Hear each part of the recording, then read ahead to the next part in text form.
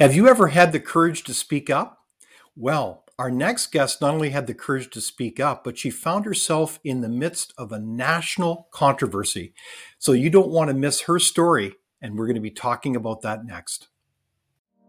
A clear path forward requires looking back and learning. Good public policy requires human connection. It's a consideration of the facts, applying common sense, and innovation. It's urban, it's rural, it's real life. We all have something to contribute. We all have a responsibility to get informed because there's a little piece of Canada in all of us, isn't there? Let's learn on this path together. This is Leaders on the Frontier.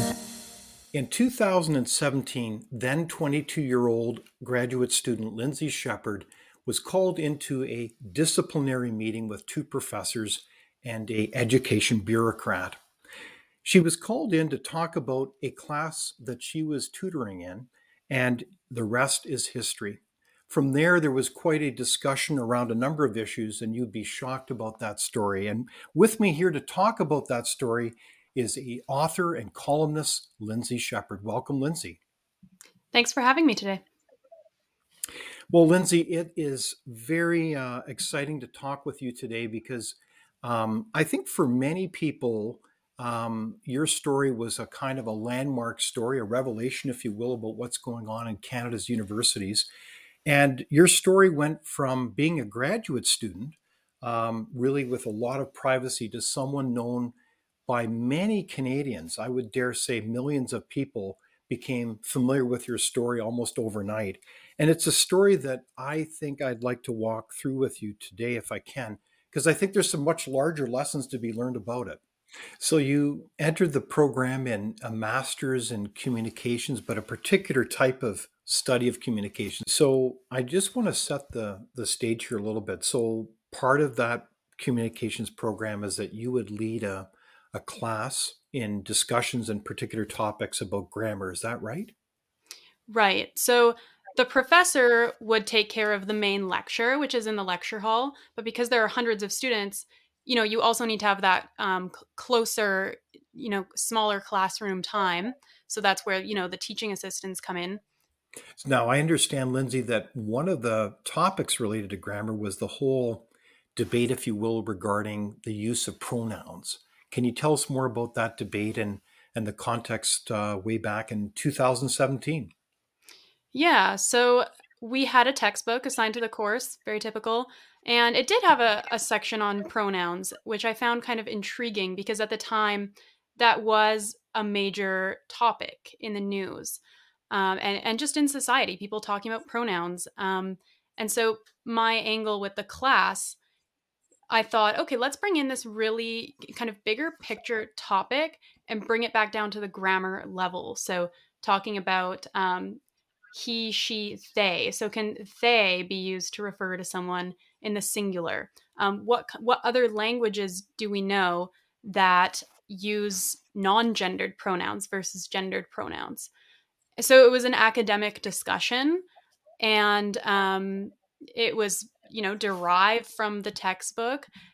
The class was very engaged in the discussion, and to demonstrate, I should mention the whole thing. I brought in a clip from TV Ontario, so publicly funded television, a show called The Agenda with Steve Paikin. I had watched clips from that in my, undergraduate career before.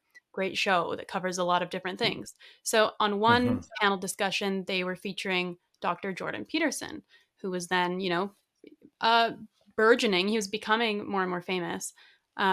Psychologist at the University of Toronto. And he was talking about Bill C-16. So adding pronouns on the basis of grounds that you can't, like gender expression, adding gender expression to the basis of grounds that you cannot discriminate against. So he was talking about how people's preferred pronouns will become compelled speech.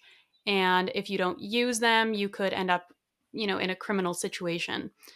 So I brought this in the discussion about pronouns. And, this whole section about talking about pronouns was probably lasted 12 minutes. So it was not even the majority of the classroom time that I had. The class went well. Like I said, people were engaged. Usually you get a lot of students who are disengaged. They're on their laptops, they're on their phones. I'm sure it's even more like that now after years of online learning, but even back then it was like that.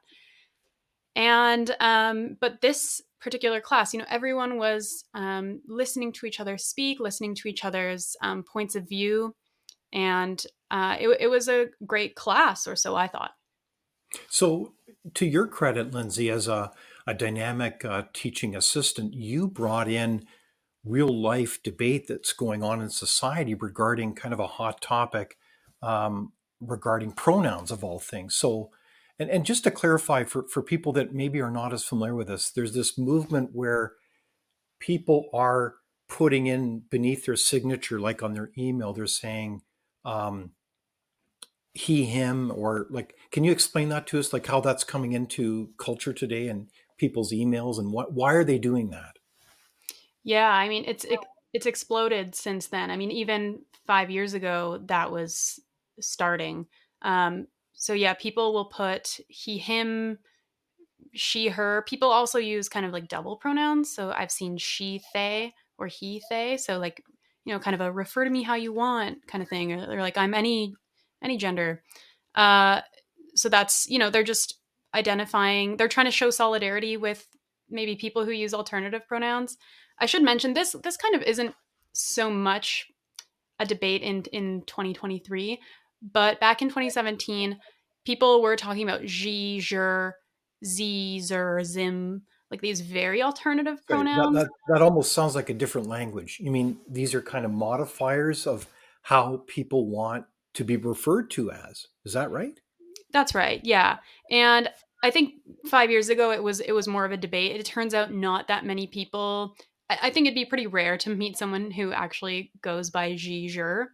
But the they them for a single person has become, I would say, you can definitely run into someone who has that. These days, I mean, even employees of businesses, Starbucks, for example, they give their employees little pins that say she, her. Oh, So yeah, yes, right. yeah, so it's just kind of everywhere. It's become Yeah. an orthodoxy, right?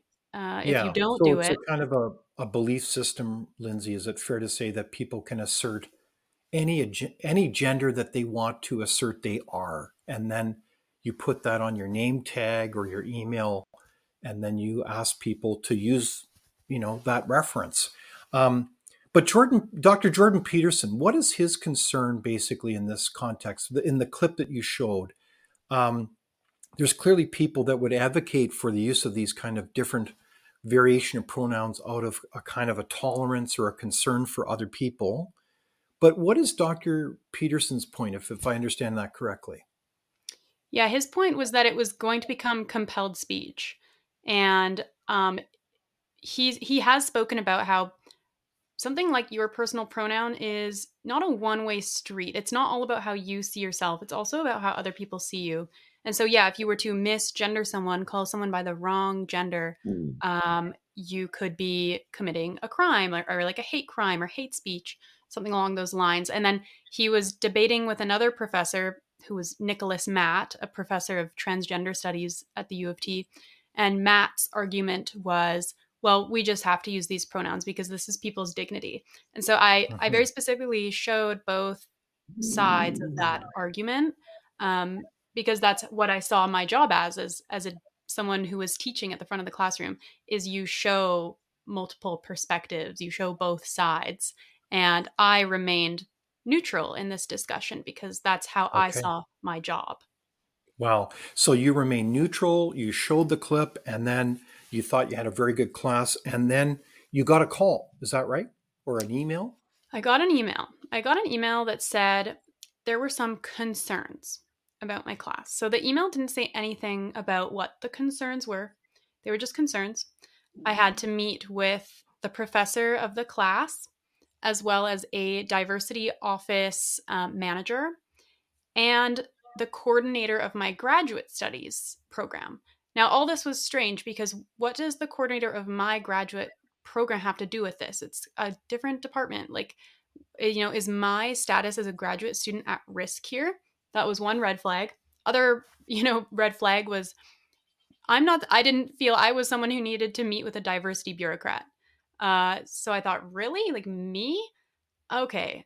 Well, I'll go to this meeting and I'll record it because there were just too many red flags, and I just thought I need to be able to protect myself because this is just very strange. I've never been in a That's situation like interesting. So this. you decided your spidey senses were tuned up, and you said, "Well, I should record this." That's kind of amazing. Have you? That's not necessarily a usual thing to do in a meeting, but you had the sense that I should record it. Yeah, no, I didn't even have a precedent for that. Like I'd never heard of anyone recording a meeting. I just kind of knew. I mean, a lot of people have pointed out, like, we were not in a union. I didn't have any representative. I didn't have any witness who would obviously be on my side. It was just me in there. And so I felt I need some way to back myself up. Yeah. Well, to be clear, there were three of them and only one of you, Yes. and you were the graduate student. So it makes a lot of sense that you decided to record it. So what? How did that conversation go? What's the basic outline of it? The basic outline was I had remained neutral when I brought Jordan Peterson into the classroom. And Jordan Peterson is basically like Hitler. That's what one of my professors said. And so I was Sorry, accused. they compared Dr. Jordan Peterson to Adolf Hitler. Yeah. Um, uh, uh, Why would they say that? because he's evil to them, right? He's not part of their leftist orthodoxy, so he must be super evil. They called him a whole bunch of other things too, a charlatan, even though Wow. as an academic he is more accomplished than either of the two professors in the room. They said a whole bunch of things, um, but I was accused of transphobia, targeting trans students, and Wow. I violated the school's sexual and gendered harassment policy by not respecting preferred pronouns and exposing people to transphobia. And I had also broken the Ontario Human Rights Code and Bill C-16 itself. Wow. So they were saying many things, including that you were out of line. And it was a difficult conversation. And so we do have that a part of the clip of that recording, and we'd like to play that now if we could. Do you understand how what happened was contrary to? Sorry, Anchor, what was the policy? The kind of the gendered and sexual violence policy. Like, do you understand how? But sorry, what did I violate in that policy? So gender-based violence, transphobia. Do you see where like how this is not something like that's intellectually neutral, that is kind of up for debate? This is the Charter of Rights and But it Freedoms. is up for debate. But you're perfectly welcome to your own opinions. Mhm. But when you're bringing it into the context of the classroom, that can become problematic. But when they leave the university, they're going to be exposed to these ideas. So I don't see how I'm doing a disservice to the class by exposing them to ideas that are really out there. And I'm sorry I'm crying. I'm stressed out because this to me is so wrong. It's so wrong. Wow. What a conversation. I think most people would be shocked by that kind of conversation. What was it like for you in that? It must have been very difficult to keep your composure like that. I was struck by your courage and the way you were thinking, Lindsay. What was it like for you? Yeah, part of the frustration for me in that meeting was I repeatedly asked for a copy of the complaints that they received. And I would ask, what did the complaints say? Like, can I see it? Who, you don't need to tell me the names of who complained, but like, how many people, like, did the whole class complain? Like, they were not telling me anything. And spoiler alert, it turns out no complaint existed. Pardon me, there So was no complaint when they said there was. Right. So the university president later said that no complaint under any Laurier policy was made. And so it's still Wow. a mystery to me 5 years later how this came to be. Whose prerogative was this? Yeah, so it's actually kind of amazing that they asserted that there was a complaint. There wasn't one. There was an investigation. Was there an apology that came out of that? There were apologies, one from the university president and one from Nathan Rambukkana, who was the professor of the class. For some reason, the other professor, Pimlott, and then the diversity bureaucrat, Adria Joel, kind of got off scot-free. I mean, Rambukkana and Pimlott, those two professors, they're still at Laurier. They're still getting their six-figure salaries and their benefits, getting their raises every year. Well, it's an astounding conversation. You can actually go online and listen to the whole conversation. It's really an eye-opening conversation. That's the understatement of the day. But you took that recording and you decided to share it with the media. Can you tell us what happened then? Yeah, so after I left the room, right after, I was pretty upset. Uh, to me, I kind of only had an instinctual understanding of what university was, what the university stood for. Hmm. I hadn't studied it in the way that I have now, like really looking at the foundation of the purpose of a university. That's just something I hadn't looked into. I just kind of thought instinctually they're violating what academia is all about. And I think I'm in the right here. So immediately after the meeting, I thought, well, at this point, well, something also from the meeting is that they were insinuating that I might be kicked out or something because they said they need to bring this issue to the chair of the department. They need to see what the next steps here are. Wow. That was the very end of the meeting. And so I thought, okay, well, it looks like at this point I have nothing to lose because I might be kicked out anyway. So let's show people what's going on here. And so I Wow. looked up local reporters who have written about freedom of expression or academic freedom in the past. I thought, okay, who will have an understanding of this? And one of the people I reached out to was Christy Blatchford from the National Post. She has now passed away, unfortunately, very Mhm. sadly. But she was the first one who kind of immediately replied. And that was the first story on November 10th, 2017. Yeah. And I personally remember that well, Lindsay. And it just went viral, didn't it? Why do you think it went viral, this story? I think at that point, people still cared about universities. I think now been a lot of demoralization over the years. But I think things were different back then because people still felt invested in universities as places that, their children or grandchildren will go and improve their future and deepen their knowledge. Uh, and so they saw this direct evidence. I think maybe because I recorded the meeting, this was the first time people had direct evidence that the university is not how they remember it, or it's not the idyllic thing it used to be. It's not full Hmm. place in society. And Yeah. now we have direct proof. And interestingly, the mainstream media was actually very fair to me. And Oh, I, really? I Mhm. felt they were. And I've had other people say the same thing. It was really just the professors, specifically at Laurier, but also just leftist professors at any university who were the ones who were being very hostile, very vicious. But Wow. in terms of how I was portrayed in the media, I didn't have any major complaints, I would say, at Well, the that's great. But to be clear, it went viral because you had blown the whistle on the state of what's really going on.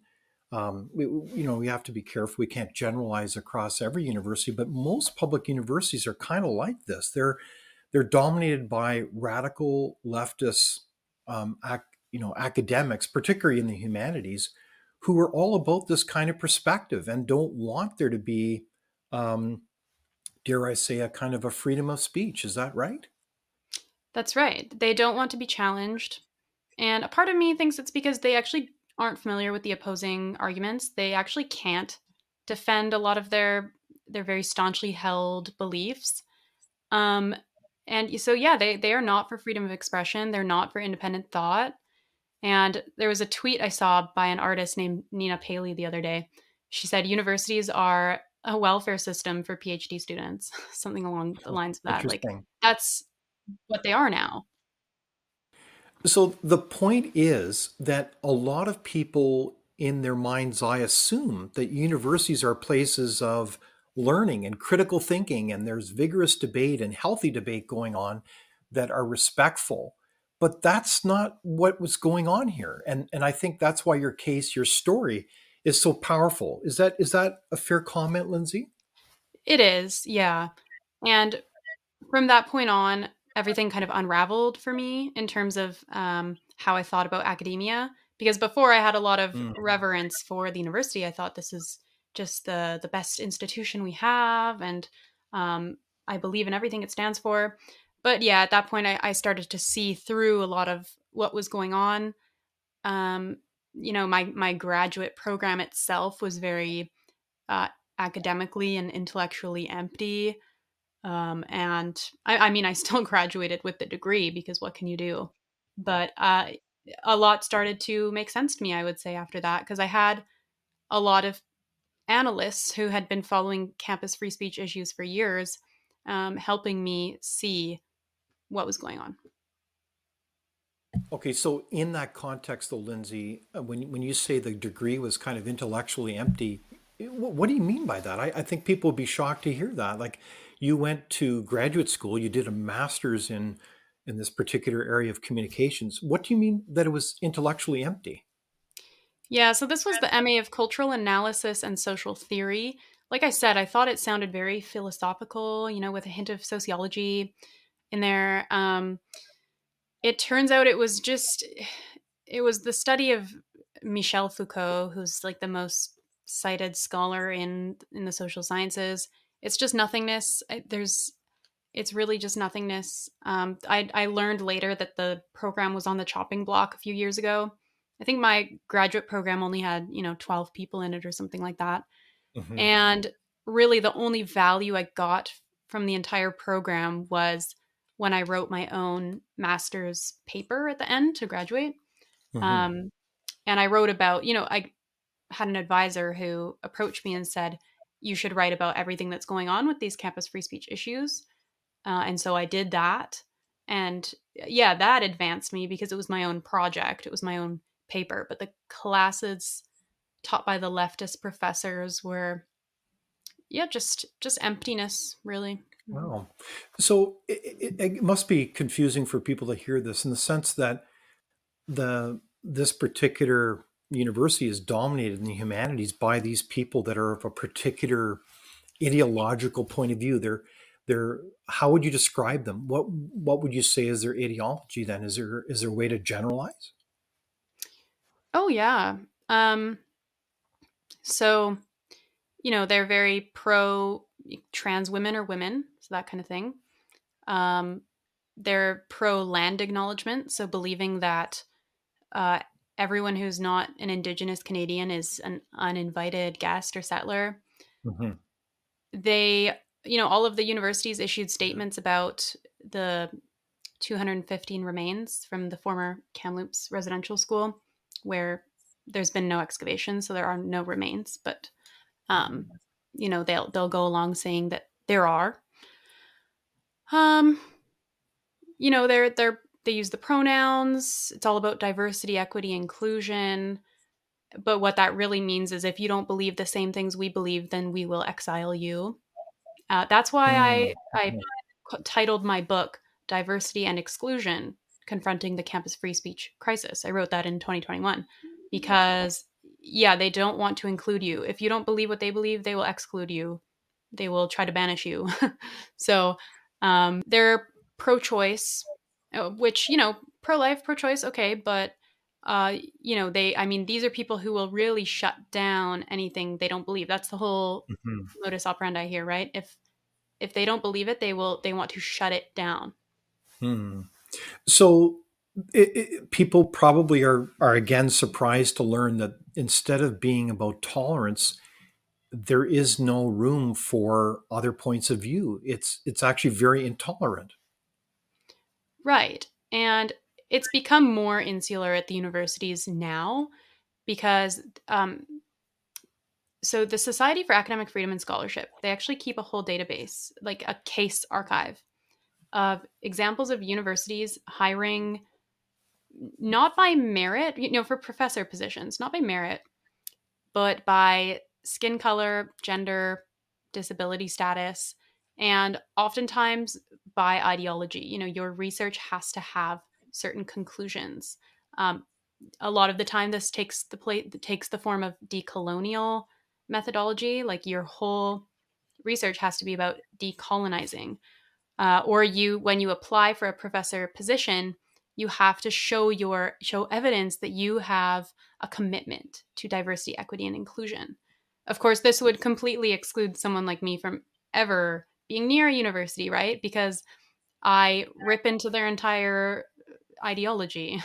So, Wow. So yeah. ironically, there's not a place for you in a university, among others, who are critical of this diversity, inclusion, equity agenda, this kind of ideology. Is that right? Right. And they don't want to be attacked for something like that, even though Hmm. they deserve criticism. I mean, I'm sure we'll get into the lawsuit later, but they said that if I'm not able to pursue an academic career, that's not their fault, but it's because I've been criticizing universities. Wow. Yeah, I think I'm allowed to criticize universities, as are you. There's a lot going on we need to talk about. They're not immune to Yeah. criticism. Exactly. You think that that kind of debate would be welcomed and necessary, especially when the taxpayer is funding a lot of the cost of these public universities. It almost begs the question, should we be defunding these public universities because they're not necessarily educating people, but only indoctrinating people in a particular ideology? Is that a fair comment? Oh yeah, absolutely. I think a lot of people have said, if a university is not showing a commitment to free expression and academic freedom, then they should be defunded because that's right. They get billions of dollars of taxpayer funding every year. Canada's universities, and what these are just ideological training centers. That's what we want to spend billions of dollars on. Yeah. No, it doesn't make any sense. So, Lindsay, I was struck again by the fact that there was no complaint about your class. If, in fact, if anything, you had a very engaged classroom. So, who was hostile to your situation? Like, can you tell us more about, like, when you came out about this story and went public at Wilfrid Laurier, you got support from a handful of people, including David Haskell, which is great, a professor. He was well known for standing up to the principles of this issue. But what happened? Like, why was there such little support? Were you surprised by that? And who was hostile?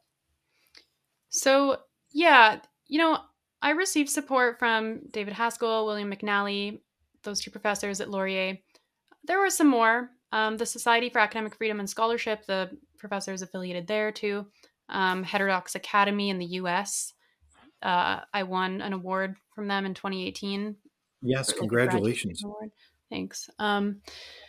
As for who was hostile, it was really the clique of professors from my department. They were absolutely the most vicious. The people who were Hmm. directly in the two departments that I was in.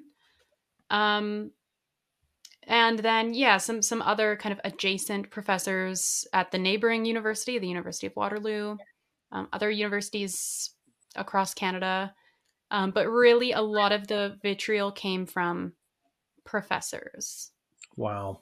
Well, it's so disappointing to hear that. You think that, if anything, academics would be at the forefront of. I think of Voltaire's famous statement: I may not agree with you, but I defend to the death your right to say what you want to say." So I find that very disappointing. So if when you step back, this is about 5 years now from this story. Are there lessons that you would say, well, these are important things that I've learned coming out of this? Yeah, I mean, like I touched on before, just kind of the whole respect I had for academia, kind of came crumbling. I'm now a firm believer that we need to defund all of the diversity, equity, inclusion departments. There's no reason for You those would to you would defund exist. them. Why is that? Oh, absolutely. They need to be shut down. They are in the business of shutting down speech they don't like. That's kind of all they do, and then they get people in trouble like me who are trying to have open discussions about current societal issues. One of those issues happen to be pronouns. They want to shut that down, so they are censors. Um, Wow. that's kind of how they justify their whole existence. Or Hmm. they have, their trainings that they do. Laurier just implemented a new anti-racism training for all staff, all faculty. Well, what is the training? It's just going to tell you, okay, you're allowed to say this, you're not allowed to touch this. That's what it's going to be. It's going to be imposing Mm. these limits on people, making them self censor, making them realize, like, oh, okay, I can't touch that issue. Okay. Like, that's what it Hmm. is. Um, but I think the universities, they're churning out all these people who are in, I mean, they have an MA social justice, MA women and gender studies, right? I mean, what else are these people going to do but work in diversity departments? And the heads of these departments get six-figure salaries. Um, Wow. so, I mean, it's so clear it just needs to go. But unfortunately, we're just seeing it expanded to private businesses, other institutions. Okay, so this is confusing. For a lot of people, they'd say, well, of course we're against racism. I mean, that's totally inappropriate. That's not a Canadian value of tolerance and respect for every fellow Canadian. But that's not what we're talking about here, is it, Lindsay? It's not about anti racism, it's about promoting something else. Is that right? Yeah, I mean, it's just, I'm sure if you said you weren't totally open borders, then they would call you a racist. Racist is anything they want you to be to shut down what you think. Sorry, Um, what do you mean by open borders, Lindsay? well, let's say you believe that there should be restrictions on immigration in Canada. Hmm. I mean, I had Mhm. a graduate student in my class tell me that that's extremely racist. And these Well, people, because I we mean, don't allow anybody into the country. that's right. Okay, wow. And why would they argue that that's racist to have national borders, as an example? Because they don't really think about anything other than the isms, and gender and race. Like, that's all they think about. It's hard for them to imagine economics or resources or sovereignty. It's hard for them to think about anything like that because the academic standards are so low. Maybe they've always lived in Canada and they don't have an expanded worldview. Yeah, their Hmm. minds, it's just very small minded. And plus, I mean, I should say, if you write your thesis or you focus your academic career on finding racism and everything, finding sexism and everything, you'll do really well. You'll get lots of grants, you'll get lots of promotions, tenure track position. That's how you can succeed, is trying to find problematic things. Wow. So, from your observation, then, you're saying that within universities, we have a whole cadre, a large team of people that are clearly teaching this agenda of diversity and inclusion. There's a whole bureaucracy as well that supports it and funds it as well in terms of research. So, it's they've really taken over the public universities. Is that your sense of it? That is absolutely my sense. I hope that maybe if we hit some sort of rock bottom, if we're not there already, then maybe we can rebuild and maybe we can get the universities back. I'm not sure Hmm. how because, the whole thing about university is there's tenure. And so Hmm. these professors aren't necessarily going anywhere. Though I should mention the Yeah, case of Frances Widdowson at Mount Royal University. She's a scholar, really accomplished author who talks about Indigenous issues. But because she doesn't do it from that lens that is acceptable in the university, she was tenured and she was fired. That was December exactly. 21st. Yeah, Mount Royal University in Calgary. Um, just because she studied Indigenous issues from a lens that was not approved. Right. Well, your recommendation of defunding this kind of agenda is really quite incisive and makes a lot of sense, because if that school of thought is all about censorship and shutting down freedom of expression and freedom of speech, all in the name of, quote, tolerance, which is actually really intolerant, then you can't really have a thinking academy. So why should Canadians care about this issue, Lindsay? When you sit back and think about it, why would Canadians say, "Wow, this is an important discussion"? Well, I mean, the university is a producer of knowledge and research, and we want to be able to depend on that knowledge and research and have it be valuable. This is Hmm. where our children, our grandchildren, and us, that's where we that's where these students are going to go. They're going to become ideologically indoctrinated, or maybe they won't be, but they'll learn to self-censor, and they'll learn that to be Hmm. accepted in polite society in Canada, there are certain topics you just cannot touch or that you cannot Hmm. speak out on. And so that's what Wow. they'll come away with after 4 years. And Yeah. this is not limited to the university. I mean, just recently, the Society for Academic Freedom and Scholarship, which I've mentioned, they were trying to host a keynote speech at the London, Ontario Library. And the speaker was Joanna Williams. She's an author of a book called How Woke Won. And she wanted to talk about sex and gender and free speech. So, talking about Hmm. things like, should biological males be in women's prisons or women's shelters or women's sports, that kind of thing. Like, Hmm. and why do we have a stifled discussion about this topic? Ironically, the public library in London, Ontario, said that this talk would violate their harassment policies. They gave, a variety of excuses. And so they canceled that. They said they would not host that. So Wow. this is a public library. So now, I mean, universities are relatively elite, right? Like, not everyone can go to university, but the public library would be somewhere that's accessible to everyone. And now, and, also taxpayer funded. And now we can't even have discussions there. So where can we go? No, it's an absurd situation, Lindsay, and you pointed out so well that these places, whether they're libraries or universities or any schools, really should be respectful places of healthy debate, but they're not. They've been taken over by, what would you say they are? Totalitarian, authoritarian type individuals who want us to all think a certain way. Is that the problem? It is. And, specifically on that issue that I was talking about with um, biological males in women's sport, in women's spaces, um, there was a UN Human Rights Office. So it was the special rapporteur on violence against women and girls. Her name is Reem Hmm. Al Salem, like affiliated with the United Nations, a human rights office.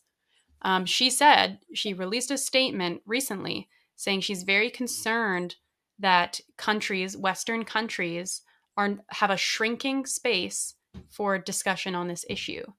And so we would typically, associate the United Nations with, they deal with it, countries that are having a lot of problems.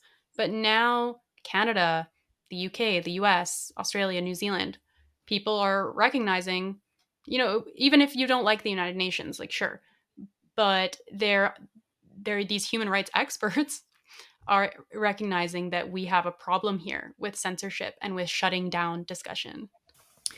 So, speaking of discussion, Lindsay, we know that freedom of discussion is vital for our society. Not only is it a place that we search out truth, like we have healthy debates about all kinds of issues through human history, but it's a way that we can innovate. We can search for the truth, we can look at evidence and facts, and it really allows us to become prosperous. Without that kind of open discussion, we don't have the scientific method, we don't have prosperity.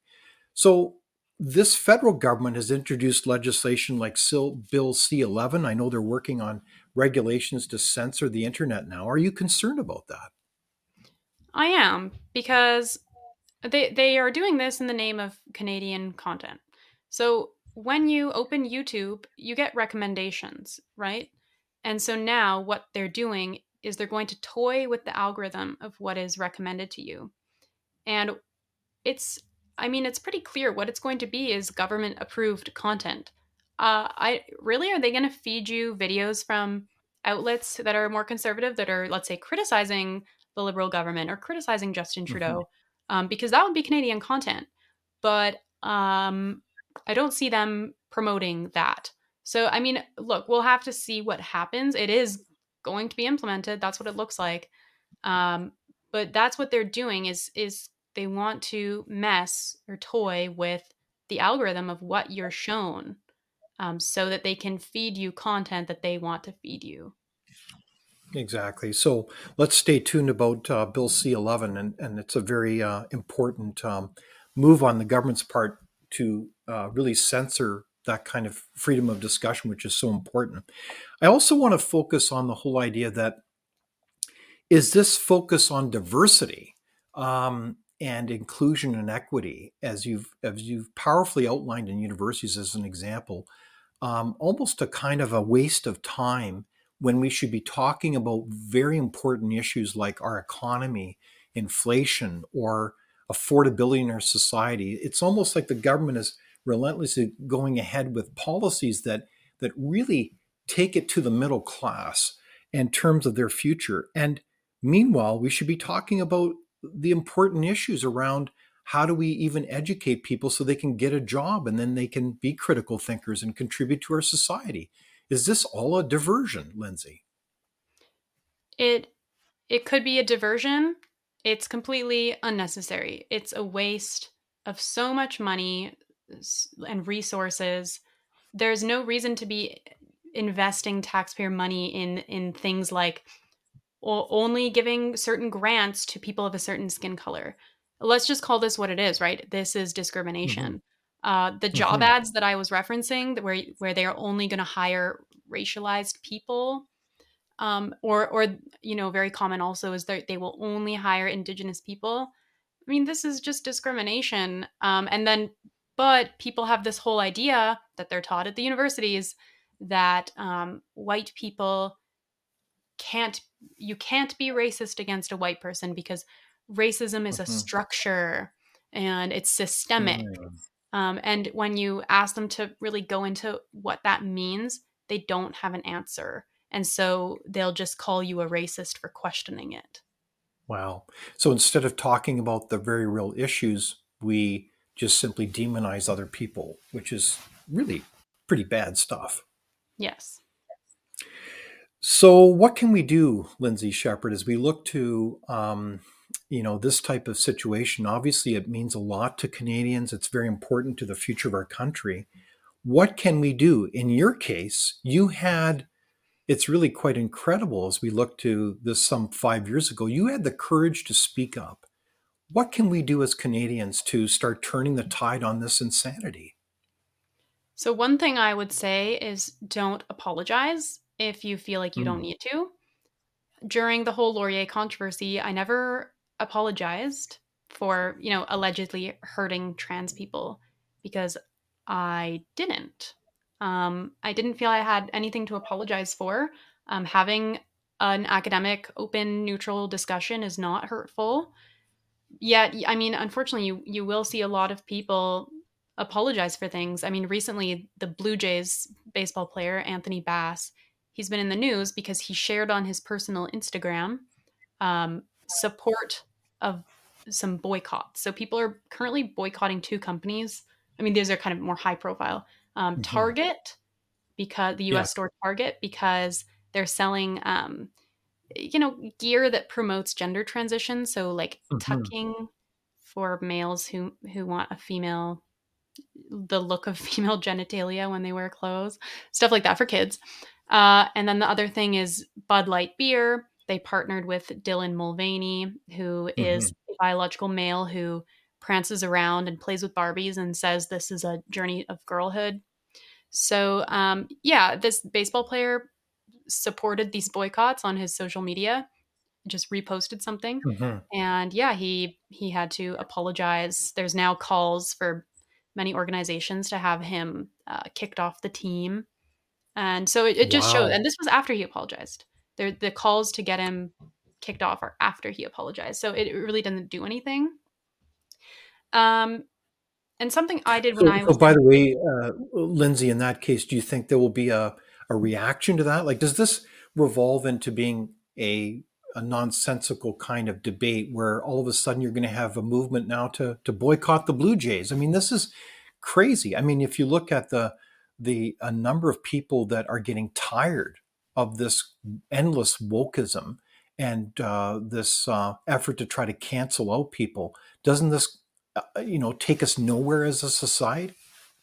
Oh yeah, it takes us nowhere. But it employs people at those, LGBT organizations like AGAL Canada. They're the ones who are behind the move to get Anthony Bass kicked off the team for reposting this. Okay. So Um, there's activist organizations that are they're enabled to constantly they're picking and bullying on people.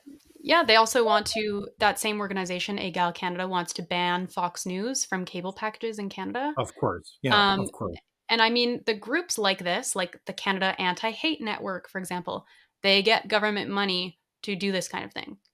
They get So, tax sorry, money the to do this. government is funding some of these organizations. Is Yes. that what's really going on? Oh, yeah. The Canadian Anti-Hate Network, who, I mean, their whole thing is they run a blog where they go after people who they see as hateful, like Billboard Chris, the guy who goes around to different cities with a billboard on his body that speaks out against children taking puberty blockers. Oh, Yeah, yes, they'll right. write hit pieces on him, and yes, they are government funded, and then they'll just pinpoint someone they don't like Billboard Chris, and write a hit piece, and then they cash in. Well said, Lindsay Shepherd, and thank you so much for sharing your powerful story, a story of courage about how you spoke up. And thank you for joining us today and sharing insights about what we can all do to make Canada a better place of the strong and the free. Thank you. Thank you for watching Leaders on the Frontier. We're a nonpartisan think tank. We explore ideas, policy, and practical solutions that can make a difference in the lives of Canadians. We do not accept any government funding. We work for you. Thank you for supporting Frontier. Visit fcpp.org to give. While you're there, be sure to check out our latest articles and research. Without open discussion and debate, you're not thinking, nor are you free. Comment below. We'd love for you to join the conversation.